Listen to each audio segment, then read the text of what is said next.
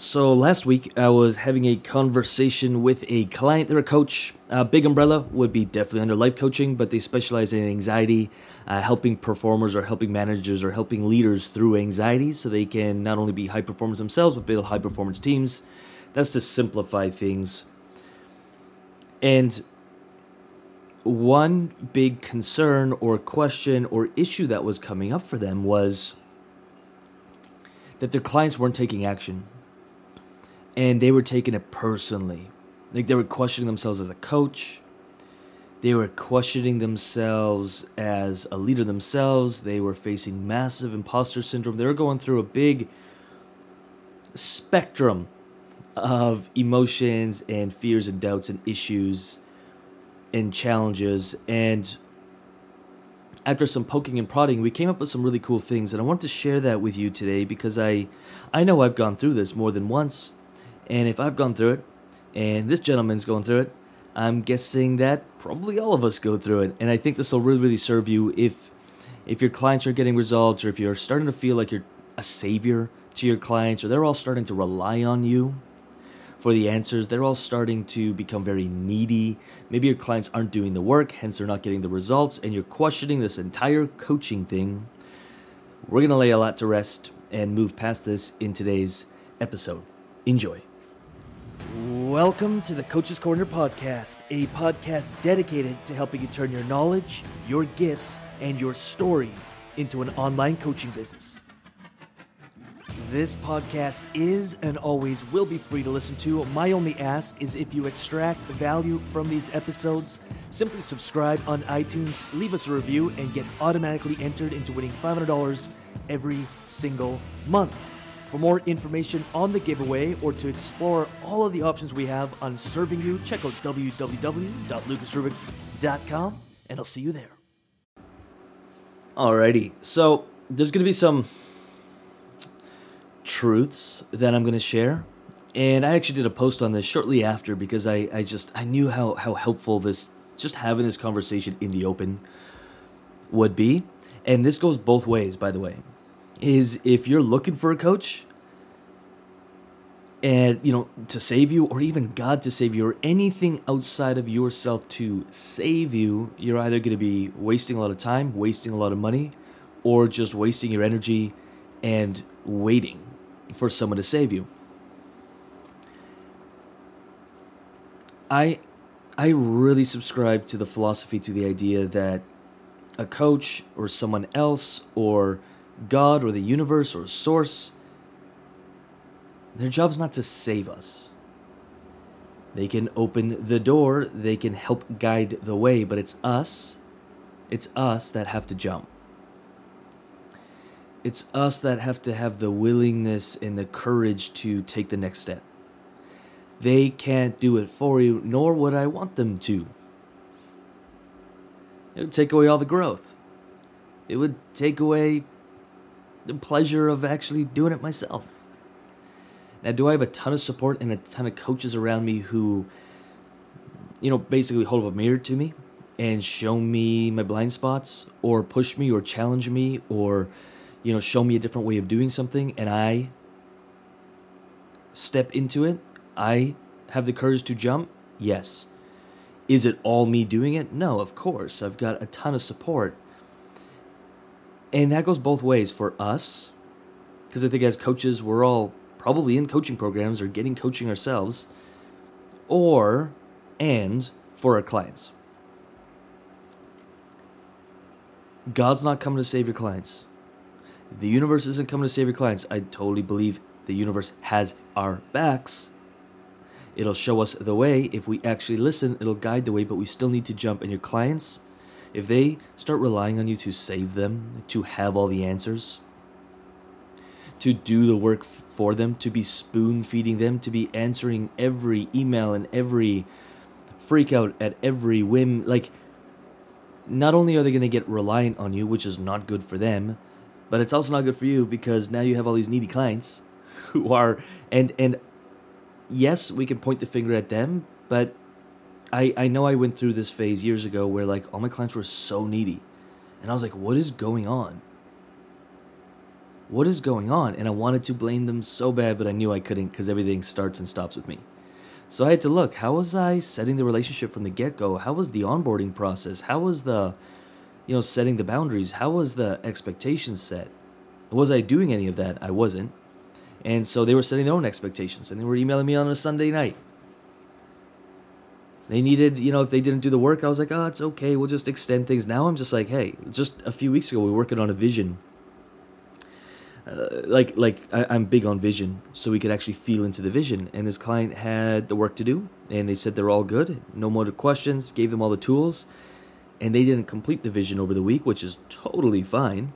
Life happens, but if you think we're proceeding, or if you think I'm going to extend things because of that, you crazy. I hold you to a higher standard, and I have more belief in you. Now, I understand if something, horrible happened, and it derailed your life by 2 weeks, absolutely, let's put things on pause, but there's actually, like they admitted, there's no excuses, I just didn't do it. I didn't prioritize it. Okay, no problem, let's spend another week on it. And if that bites into our coaching time, it bites into our coaching time. Set the expectation, and if they would have a problem with that, it's not the right fit. If you're spoon-feeding your clients, and you're not having the hard conversations, and you're not setting the expectations, and you're not letting them know, hey, here's what I need. Hey, here's where things are crossing the line. Hey, just to reiterate, this is how it works. Then you're just doing yourself a disservice. You're doing your clients a disservice. You're doing your business a disservice. You're probably doing your family a disservice because that's going into your family life or your relationship. You're doing everything and everyone around you a massive disservice. And at the end of the day, I think we're building a prison if we go in that direction. The remedy to this, is to really sit down. I mean, there's many tools we can use, but I really like journaling. And I like journaling past the first paragraph or two, because usually that's where the real stuff starts coming out.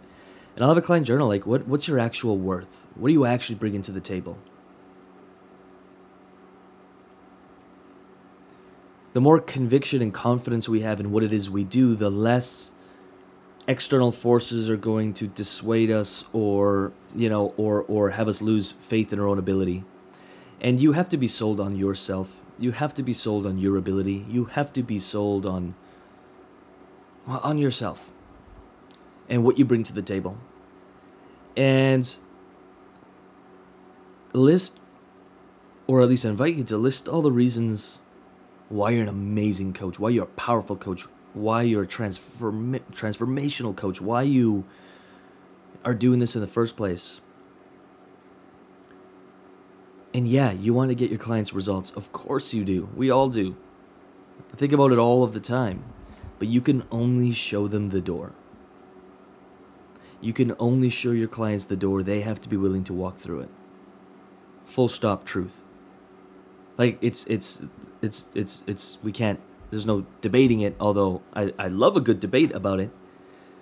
I've spent years, because this has come up many times for me too. I think it comes up for many people. And it's always a searching for the truth. Picking away all the pieces, searching for the truth. And if your clients are relying on you to save them, your model and your business is fundamentally flawed. And we have to get to the root of that. Why are we allowing them to do that? Probably a self-worth thing on our end, probably a confidence issue on our end, probably a people-pleasing type thing on our ends. And we need to get to the root of that, switch that, shift that, and then build the business around that, build your service around that, build your coaching around that. So much more powerful. You'll be so much more powerful. And your clients will have so much more respect for you.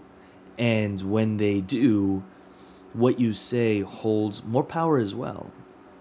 You can help instill beliefs in your clients, and you can help them believe in themselves, because your words will be listened to more intently. You'll be able to be a leader, and you'll have more conviction or power. I'm looking for the right word, but it's like when you go to see a healer, and that healer is like world renowned, and so you just believe them, and when they touch you, you're healed. Less about what the healer did and more about what you believed about the healer. But if you came in and the healer was like, it was kind of like questionable, and they were late, and they were like all non-professional, and then they were like, something happened, whatever, and it was like, you had no like faith in them, and then they touched you, probably wouldn't heal.